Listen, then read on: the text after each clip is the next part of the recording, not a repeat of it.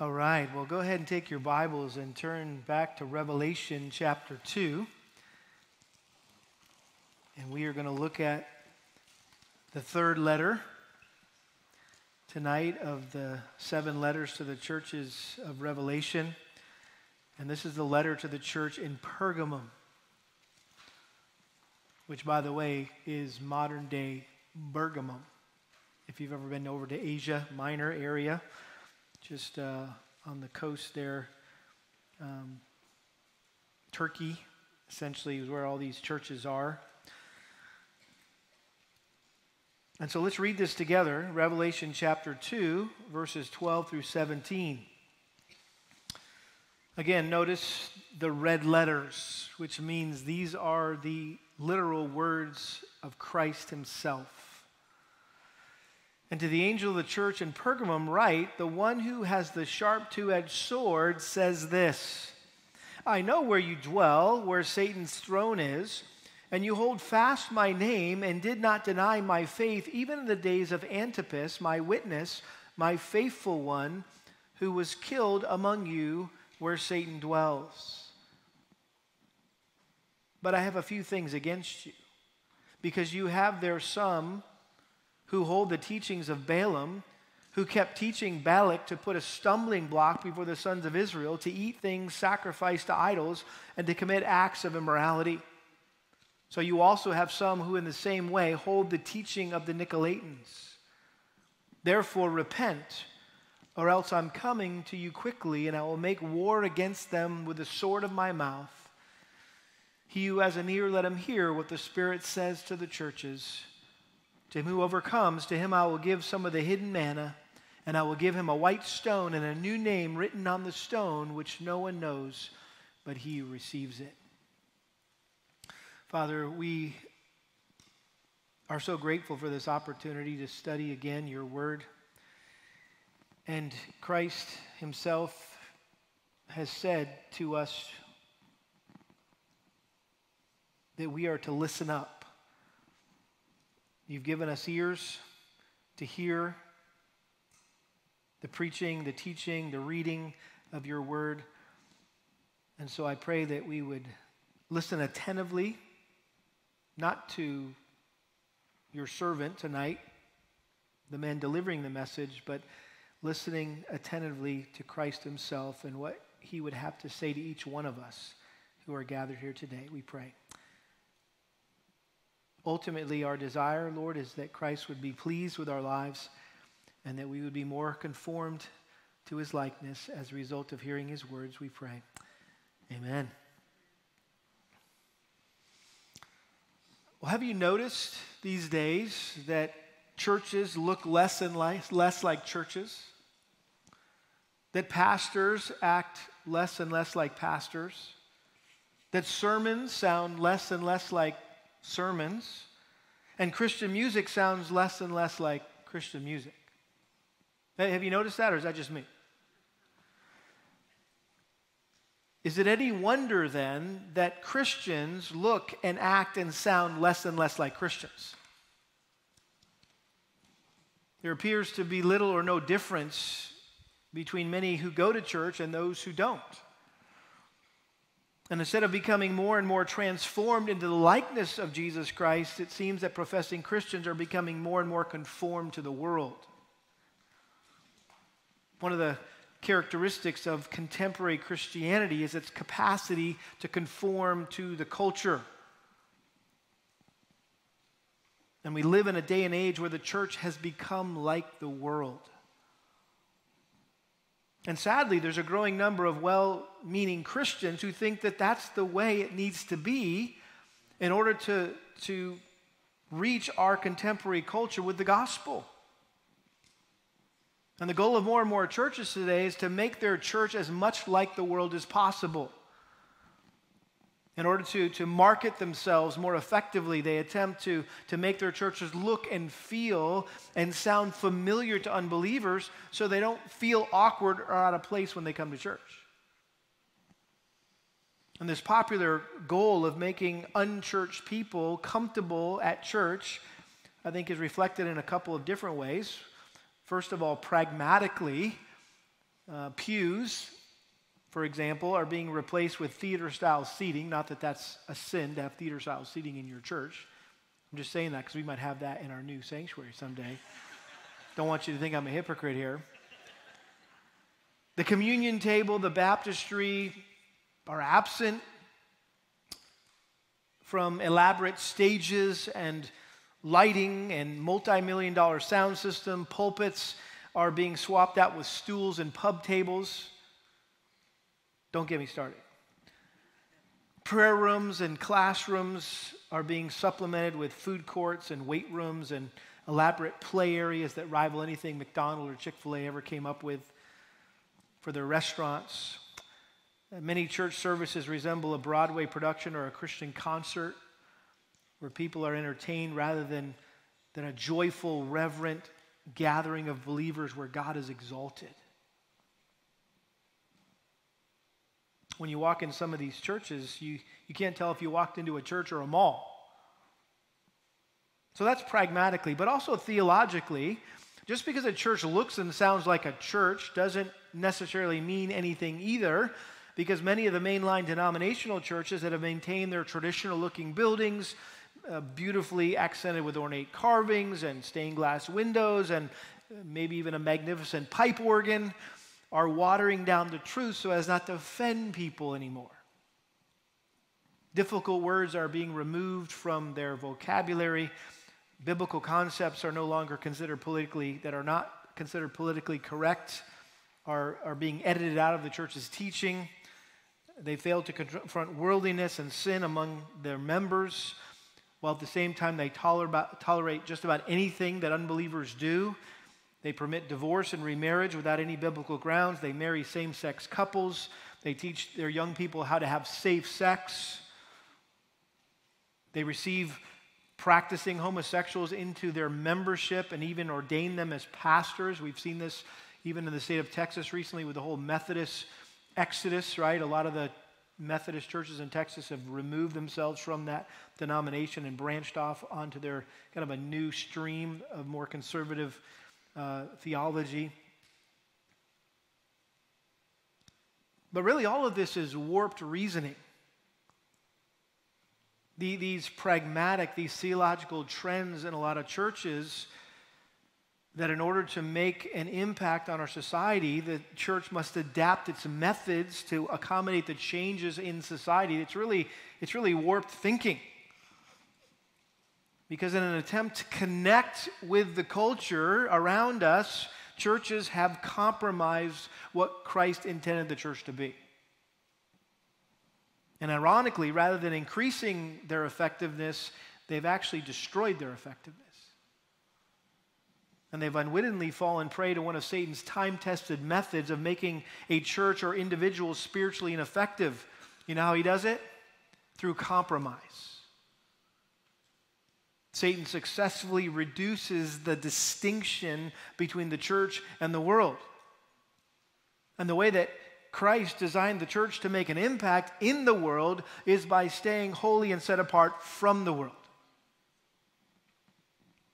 And that difference that people see in our lives provides us a platform to share with them how having a personal relationship with Jesus Christ can make a difference in their life as well. If people see no difference in us, why would they need Jesus? Well, tonight, as we continue our study here of Christ's letters to the 7 churches, we're going to be warned and encouraged to never let compromise creep into our church or into our lives so that we can maintain our effectiveness for Christ. Now, we've already seen Christ's evaluation of a church that fell out of love with him. We've seen a church that was willing to suffer for him. That was last week, the church in Smyrna. And now we're about to see what Christ thinks of a church that compromises either doctrinally or morally. And so this letter to the church in Pergamum is another opportunity for us to examine our church, right? This church, and also to examine our lives. for the purpose of making any necessary changes to be more pleasing to Christ. So Pergamum was the third stop on the postman's route through the major cities in Asia. You may remember the map I showed last week. This is the most northern city in that route. But this letter that Christ wrote to the church in this city follows the same pattern of the other letters we've seen so far. We're going to see the correspondent, the city, the church, the commendation, the condemnation, the correction, and the consolation. So first of all, the correspondent, who is, of course, who? Jesus Christ. And notice how he begins here in verse 12. And to the angel of the church in Pergamum write, the one who has the sharp two-edged sword says this. So again, Christ opens this letter with a descriptive phrase about himself taken from John's vision in chapter 1. Notice verse 16 of chapter 1. In his right hand he held 7 stars, and out of his mouth came a sharp, what? Two-edged sword. That expression, a sharp two-edged sword, obviously is a symbol for the Word of God. We see that in other places in Scripture. Hebrews 4:12, the Word of God is living and active and sharper than any two-edged sword, piercing as far as the division of soul and spirit, of both joints and marrow, and able to judge the thoughts and intentions of the heart. Paul in Ephesians 6:17 uses the metaphor of a sword to describe the Word of God, the sword of the Spirit. In Romans 10:17 and Colossians 3:16, Paul referred to God's Word as the Word of Christ. Interesting there. And so I think what Jesus is saying here is that his Word, the Word of Christ, is the powerful instrument by which he exposes and judges the sin and compromise within his church. And so this expression, the one who has the sharp two-edged sword, this is not a positive, promising way to start a letter. I think when the pastor there, the angel of the church in Pergamum, when the pastor read this letter to them, this sobering picture of Christ must have sent a chill up their spine, like, oh my, what is he about to tell us? Doesn't sound like he's too happy. And so here was Christ standing, if you will, with a sword drawn, threatening to punish them if they didn't deal with the doctrinal and moral compromise in their church. I think it's also important for us to note that in the Roman culture, the sword was the symbol of power and authority over life and death. Rome held the power of the sword, as they called it, meaning they had the authority to execute capital punishment on those who committed evil acts. Romans 13, Paul talks about how God gave government the ability to kill, to punish criminals. And since Pergamum, as we're going to see in just a moment, served as the political capital of Rome in Asia Minor, the Roman proconsul in that city had that right. He had the power of the sword. And Jesus wanted the church in Pergamum to understand that he ultimately had the power of the sword, that he was the one who had authority over life and death, and that it would be better for them to face Rome's sword for refusing to compromise than for them to face Christ's sword for allowing compromise to go unchecked in their church. So that's the correspondent. Now let's talk about the city for a second. Notice it says, verse 12, to the angel of the church in Pergamum. Pergamum was located about 55 miles north of Smyrna, about 15 to 20 miles inland from the Aegean Sea. The city was built on a large cone-shaped hill that proudly jutted 1,000 feet out of this valley, out of this river valley. It was said that as a traveler approached the city, it had the appearance of this giant throne towering over the plain. It's no wonder why the Romans had chosen Pergamum to be their capital city in Asia Minor. It was a perfect location from which the Roman Empire could rule that part of the world. In fact, one Roman writer called Pergamum the most distinguished city in Asia. It boasted a massive library, second only to the one in Alexandria. In fact, the 3rd century king of Pergamum attempted to lure the librarian from the Alexandrian library to his city.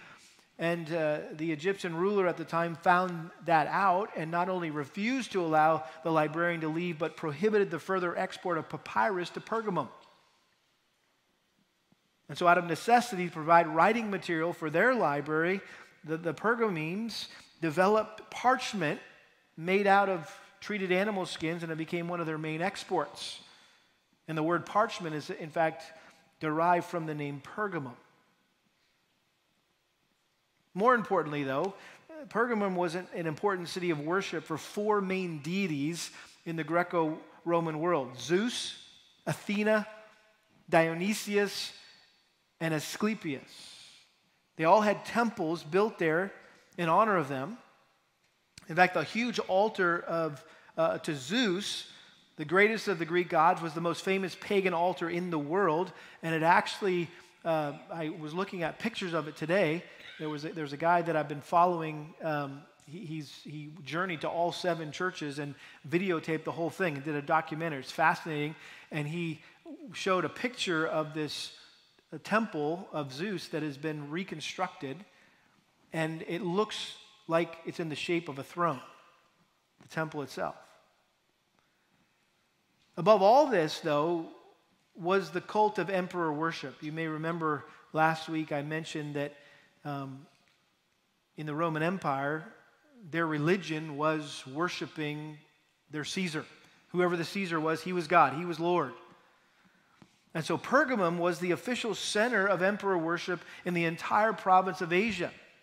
And civic leaders proudly built the first known temple in Asia to honor a living Caesar. They built it to honor Caesar Augustus. In all the other cities in Asia, everyone was required to burn incense to Caesar's deity once a year, but in Pergamum, they were required to offer a sacrifice to the emperor every day. So consequently, the believers in Pergamum were in daily danger of being put to death for refusing to acknowledge Caesar as Lord. One commentator said that Pergamum was the most dangerous city in the world at the time to be a Christian. And in the providence of God, he planted a church. The church in Pergamum. And so even though this was not an easy place to be a Christian, God chose to establish a local church in this city full of idolatry and full of immorality. And as we're about to see, it was really Christ's way of setting up a outpost on the doorstep of hell. Again, Acts doesn't record the founding of the church. We don't see Pergamum anywhere mentioned in the book of Acts, but we can assume it was planted during one of Paul's missionary journeys when he was traveling throughout Asia Minor. And so that's the church. Now, how about the commendation? Look at verse 13. I know where you dwell, where Satan's throne is, and you hold fast my name and did not deny my faith, even in the days of Antipas, my witness, my faithful one, who was killed among you where Satan dwells. So again, Jesus says, I know. He says this in every one of these letters. I know. I know exactly what's going on in your church. I know exactly what's going on in your lives. We see the omniscience of Christ here. But he wanted them to know that he understood the difficulty of living in a place where if you stood up and said, I worship the one true God and I will not worship Caesar, you can get your head chopped off. In fact, Jesus refers to Pergamum as Satan's throne. I know where you dwell, where Satan's throne is. Which is an interesting phrase. Why would he choose that phrase? Well, there's maybe a number of reasons why he chose that imagery for Pergamum.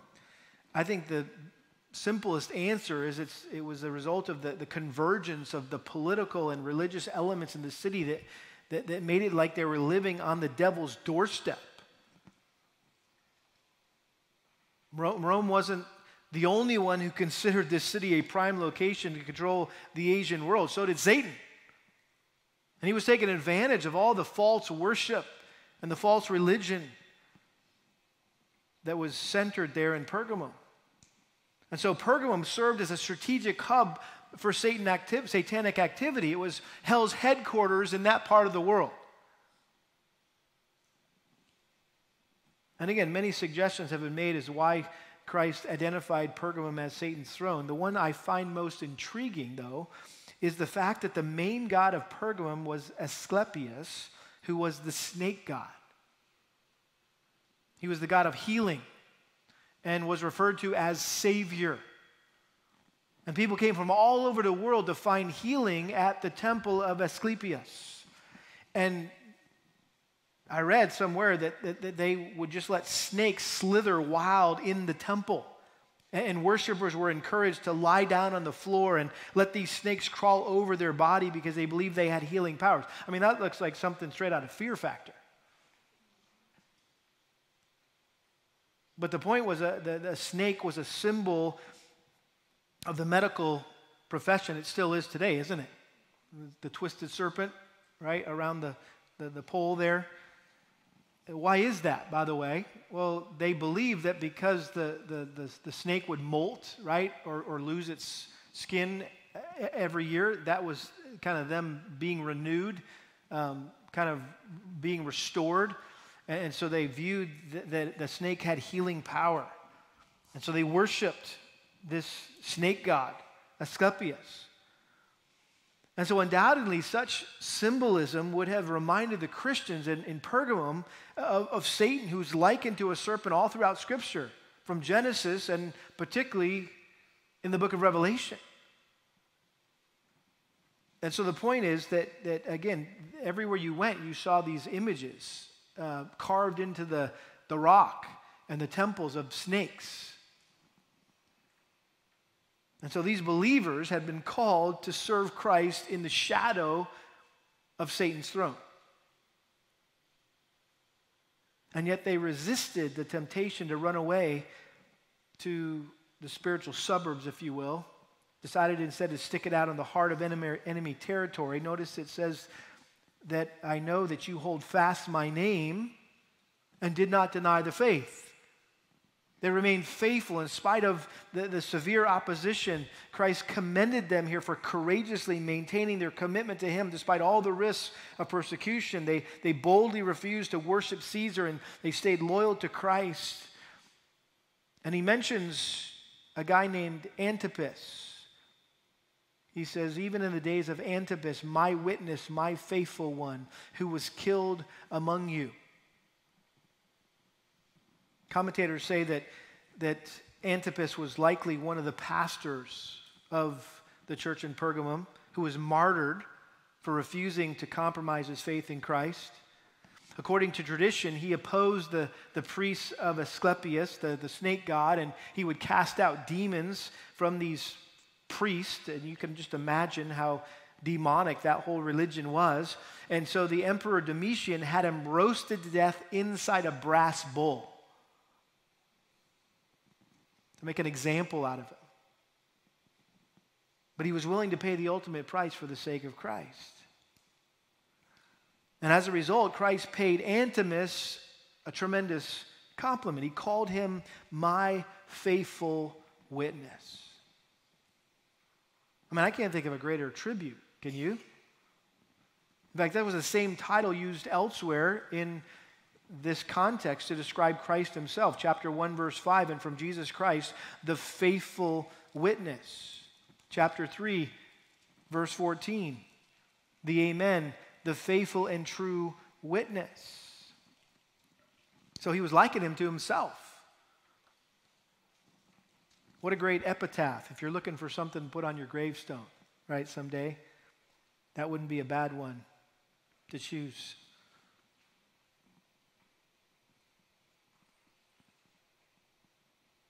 My faithful one. Well, that's the good news. Let's get on to the bad news. Number 5, the condemnation. Verse 14, but I have a few things against you.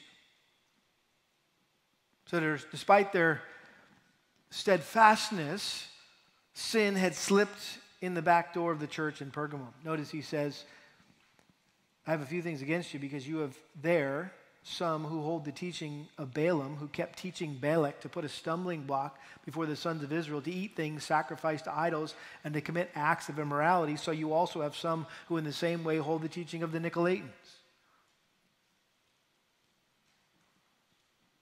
Again, it might have been that they were so focused on the attacks from the outside world that they failed to see that the real danger existed inside the four walls of their church. Someone said this, if Satan can't defeat a church, he'll join it. Don't be that tool that Satan uses in the life of a church to take it down, to divide it.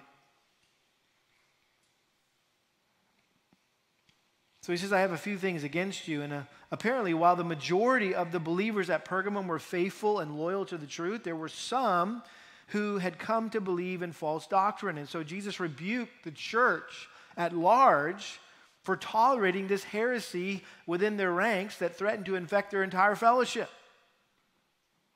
I mean, one cancer cell spreads, right, and multiplies throughout the entire body. And so like cancer, false teaching must be exposed and removed immediately. And Christ likened the heresy that had infiltrated this church to the teaching of Balaam, which, by the way, is mentioned a couple times in the New Testament. In particular, the two books of the New Testament addressing false teaching, 2 Peter chapter 2, verse 15, forsaking the right way, they have gone astray, having followed the way of Balaam, the son of Beor, who loved the wages of unrighteousness. And then Jude 11 says this, woe to them, for they have gone the way of Cain, and for pay they have rushed headlong into the error of Balaam. So we need to ask ourselves, who was Balaam? And we don't have time to look back at this in detail, but you can just maybe write down Numbers 22 to 25. Numbers 22 to 25. And that's where we learn about this notorious Old Testament prophet named Balaam. And he lived during the time of Israel's wilderness wanderings.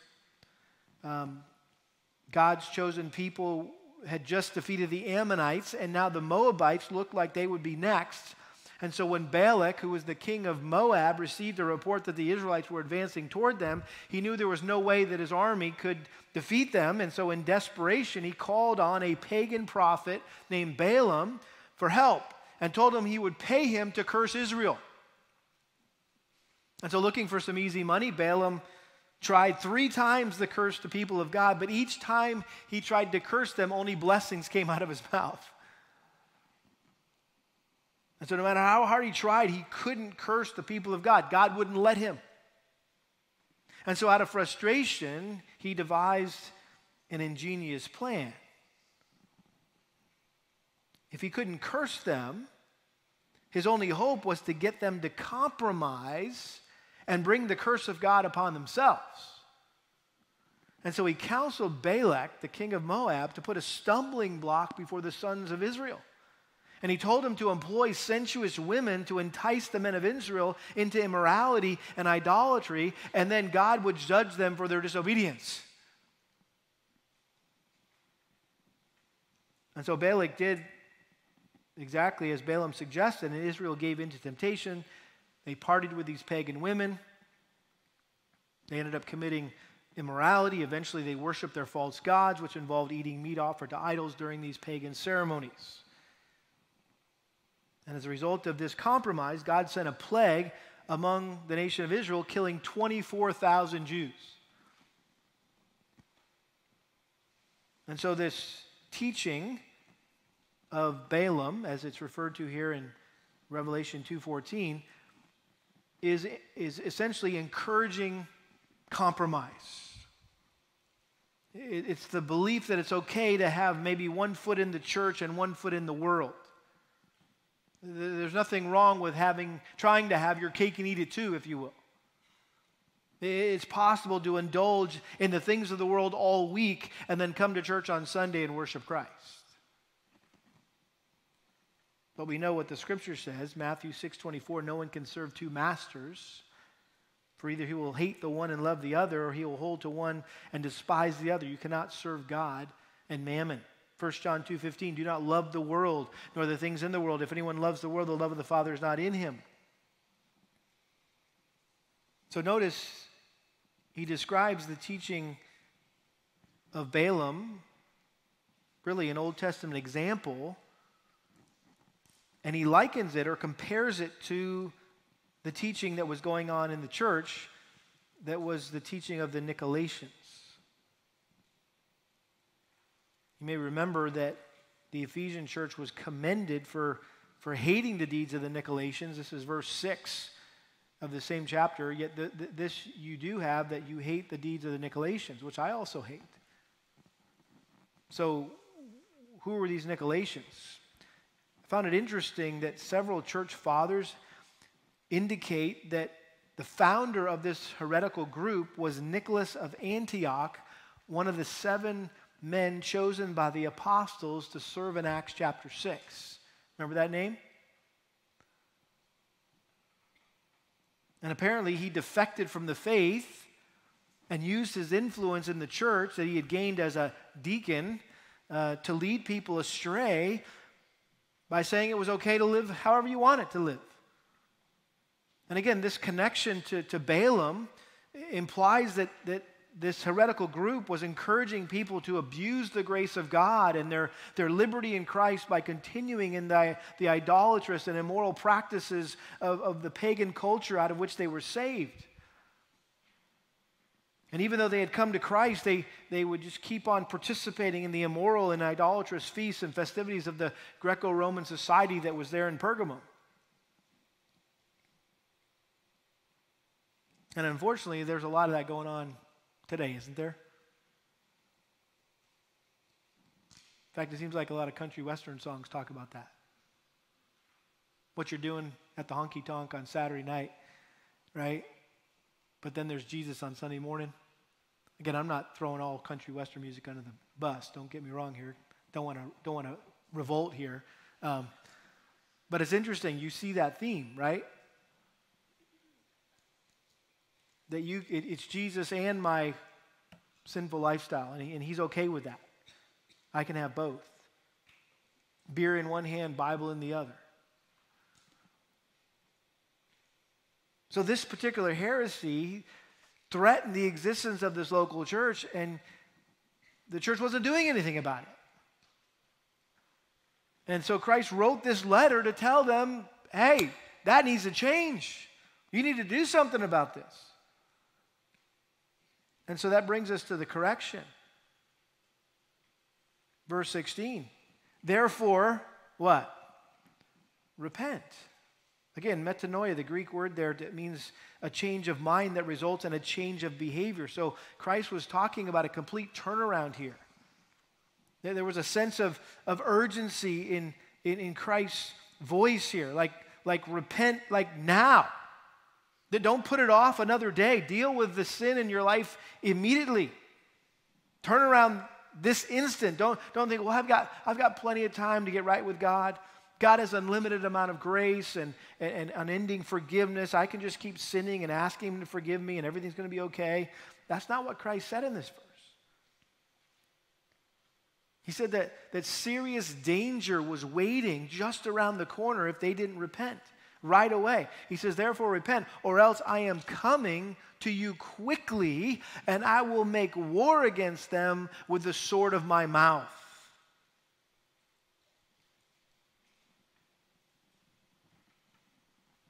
And I think the principle here is this, that sudden judgment will come upon a church that harbors doctrinal or moral compromise. And Jesus threatens to go to war against any church that refuses to confront sin within its members. I mean, the last thing any church should want is to have Jesus go to war against them. But when we fail to deal with compromise in our church or in our lives, we make ourselves an enemy of Christ. James 4:4, we mentioned this a couple weeks ago. You adulteresses, do you not know that friendship with the world is hostility toward God? Whoever wishes to be a friend of the world makes himself an enemy of God. So the implication here, and don't miss this, the implication is that Christ would not only punish those who were involved in this heretical group and who were involved in immorality, but he would also judge those who knew about it but weren't doing anything about it. And while tolerance is considered a virtue in our culture today, tolerating heretical teaching or sinful behavior in the church is not a virtue, it's a sin.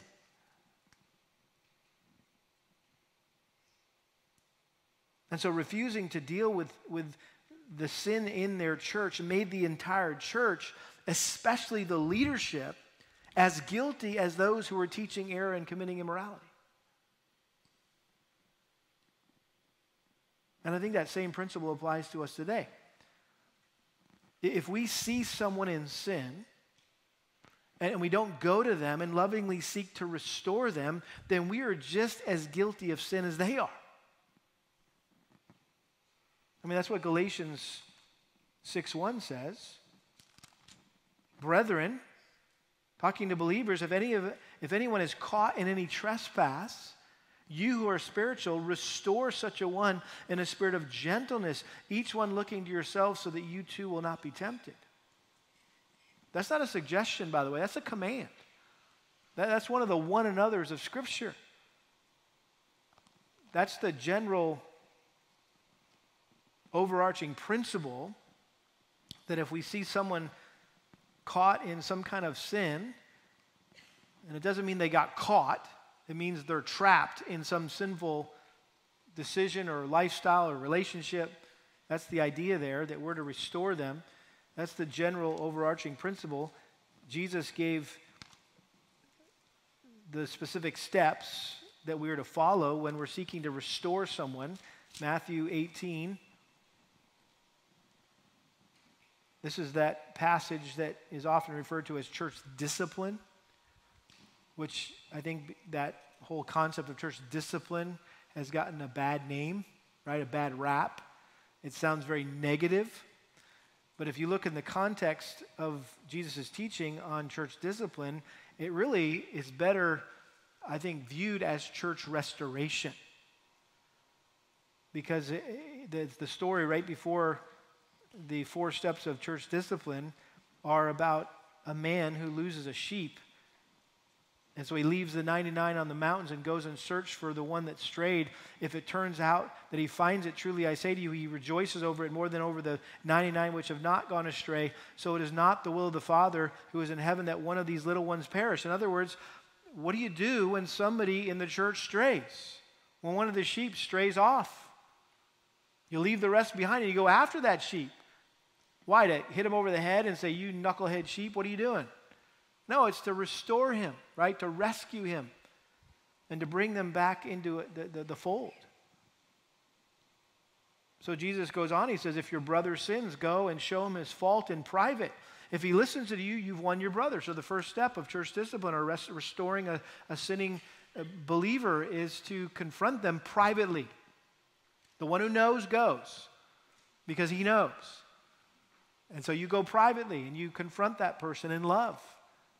And hopefully they'll admit, you're right, that what I'm doing is wrong. I sinned against the Lord and I need to seek forgiveness and I need to be, I need to be restored to my relationship with God, and to everyone else my sin is affected. And guess what? The process is over.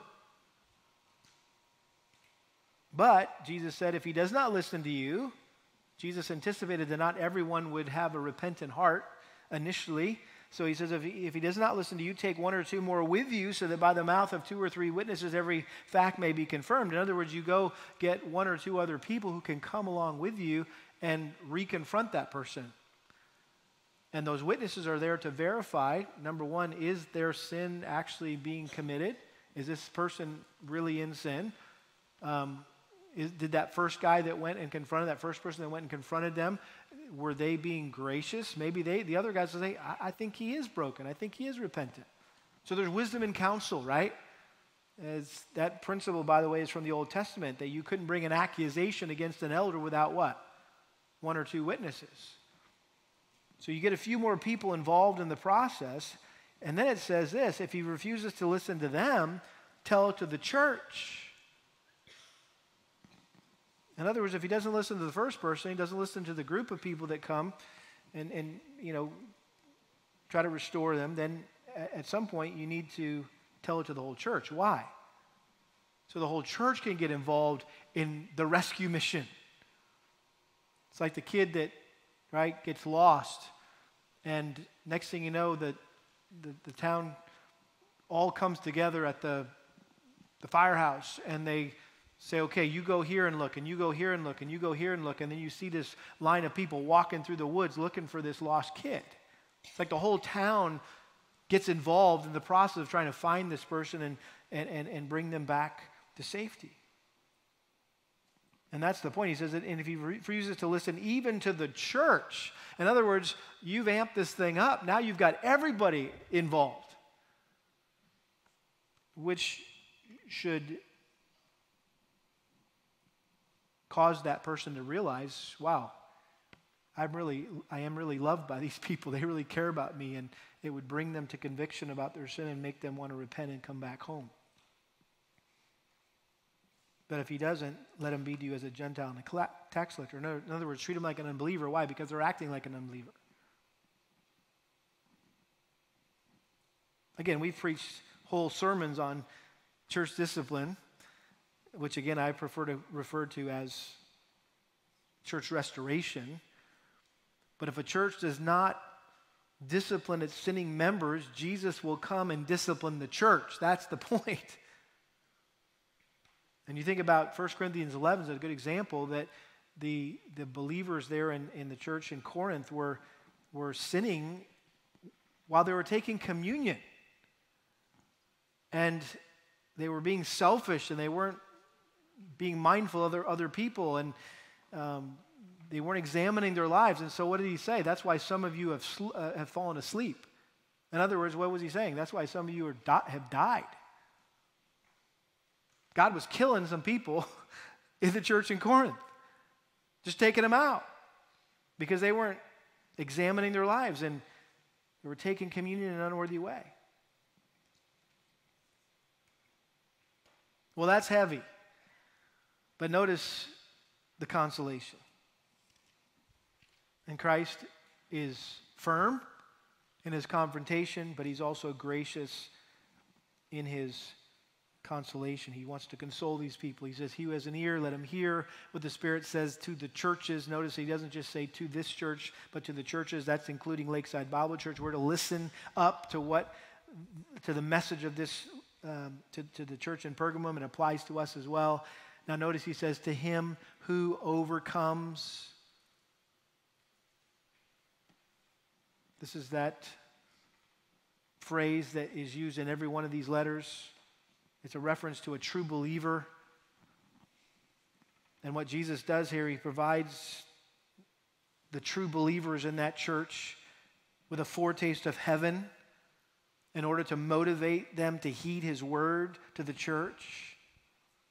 In other words, if you do what I say and you repent and you deal with the idolatry and immorality in your church and in your individual lives, you will be rewarded with eternal life.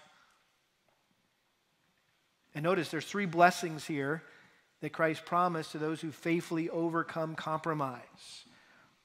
The first is hidden manna. He says, to him who overcomes, to him I will give some of the hidden manna. Of course, we know manna from the Old Testament, right? It was the honey-flavored flakes that God provided to sustain his people while they wandered in the wilderness.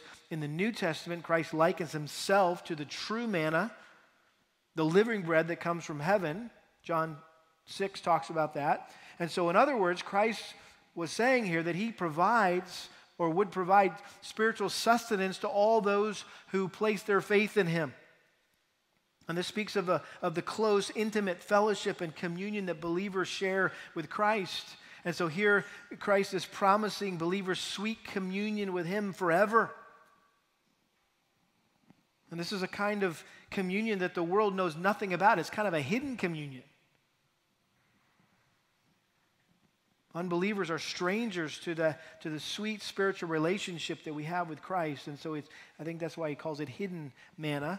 He also says he'll give them a white stone, which there are several possible ways to understand this white stone. In the first century, white stones were used for several different things.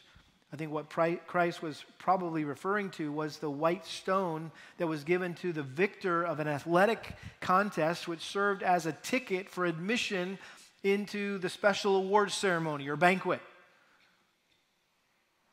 And so Christ was promising here that all true believers who overcome sinful compromise will be rewarded with an eternal invitation, if you will, or acceptance into his eternal presence, where we will feast forever with Christ.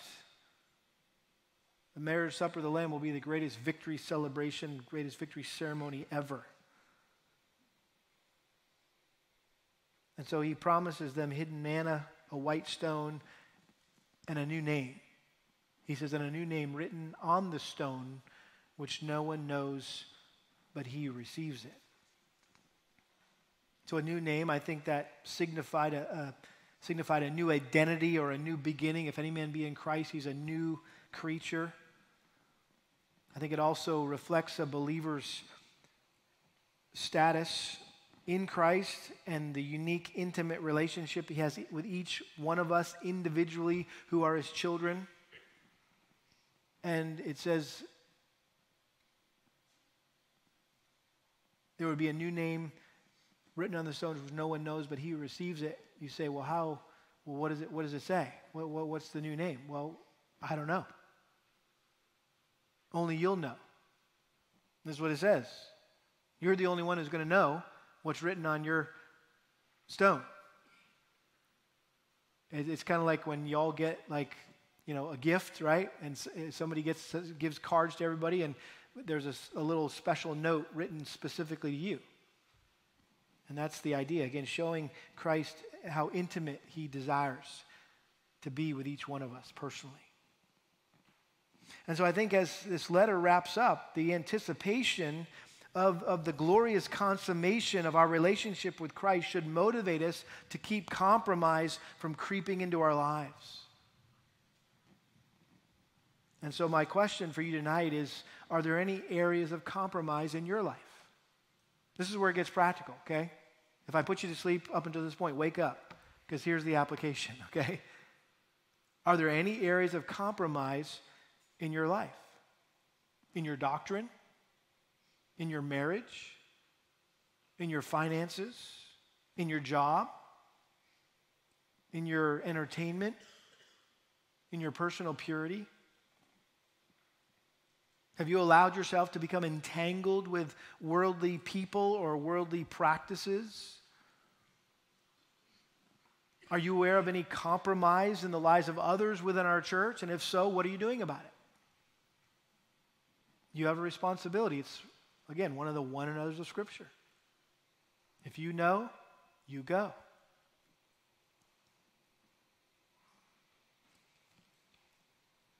I'll end with this. And feel free to turn with me, if you'd like, to Numbers 25. I told you this whole thing about Balaam was in Numbers 22 to 25. And this is the climax of that whole Balaam story. And I thought this might inspire you, okay? Numbers 25. Verse 1, while Israel remained at Shittim, the people began to play the harlot with the daughters of Moab. Again, they fell into the trap that Balak had set based on Balaam's advice. For they invited the people to the sacrifices of their gods, and the people ate and bowed down to their gods. So Israel joined themselves to Baal of Peor, and the Lord was angry against Israel. The Lord said to Moses, take all the leaders of the people and execute them in broad daylight before the Lord, so that the fierce anger of the Lord may turn away from Israel.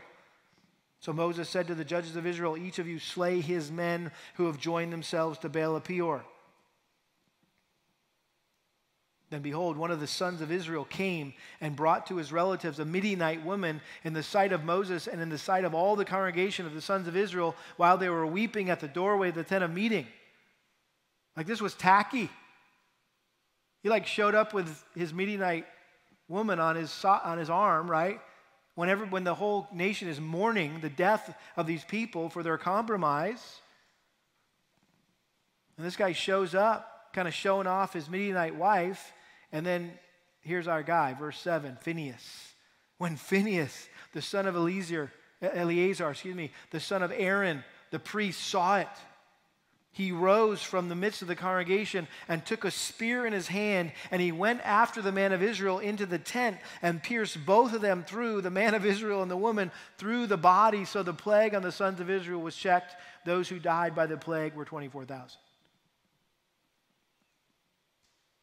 So Phinehas' act of boldness, his righteous indignation, he was jealous for the glory of God. And God saw that. And he stopped the plague. Verse 10, then the Lord spoke to Moses, saying, Phinehas, the son of Eleazar, the son of Aaron the priest, has turned away my wrath from the sons of Israel, and that he was jealous with my jealousy among them, so that I did not destroy the sons of Israel in my jealousy. Therefore say, behold, I give my covenant of peace, and it shall be for him and his descendants after him a covenant of a perpetual priesthood, because he was jealous for his God and made atonement for the sons of Israel. I think that's the spirit of a true Christian. That should be the spirit of a true church, is that we're jealous for the glory of God.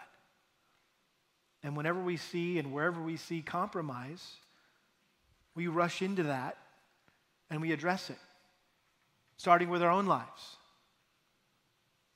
And then once we've dealt with the log in our own eye, right, we can help other people with their speck. Let's pray.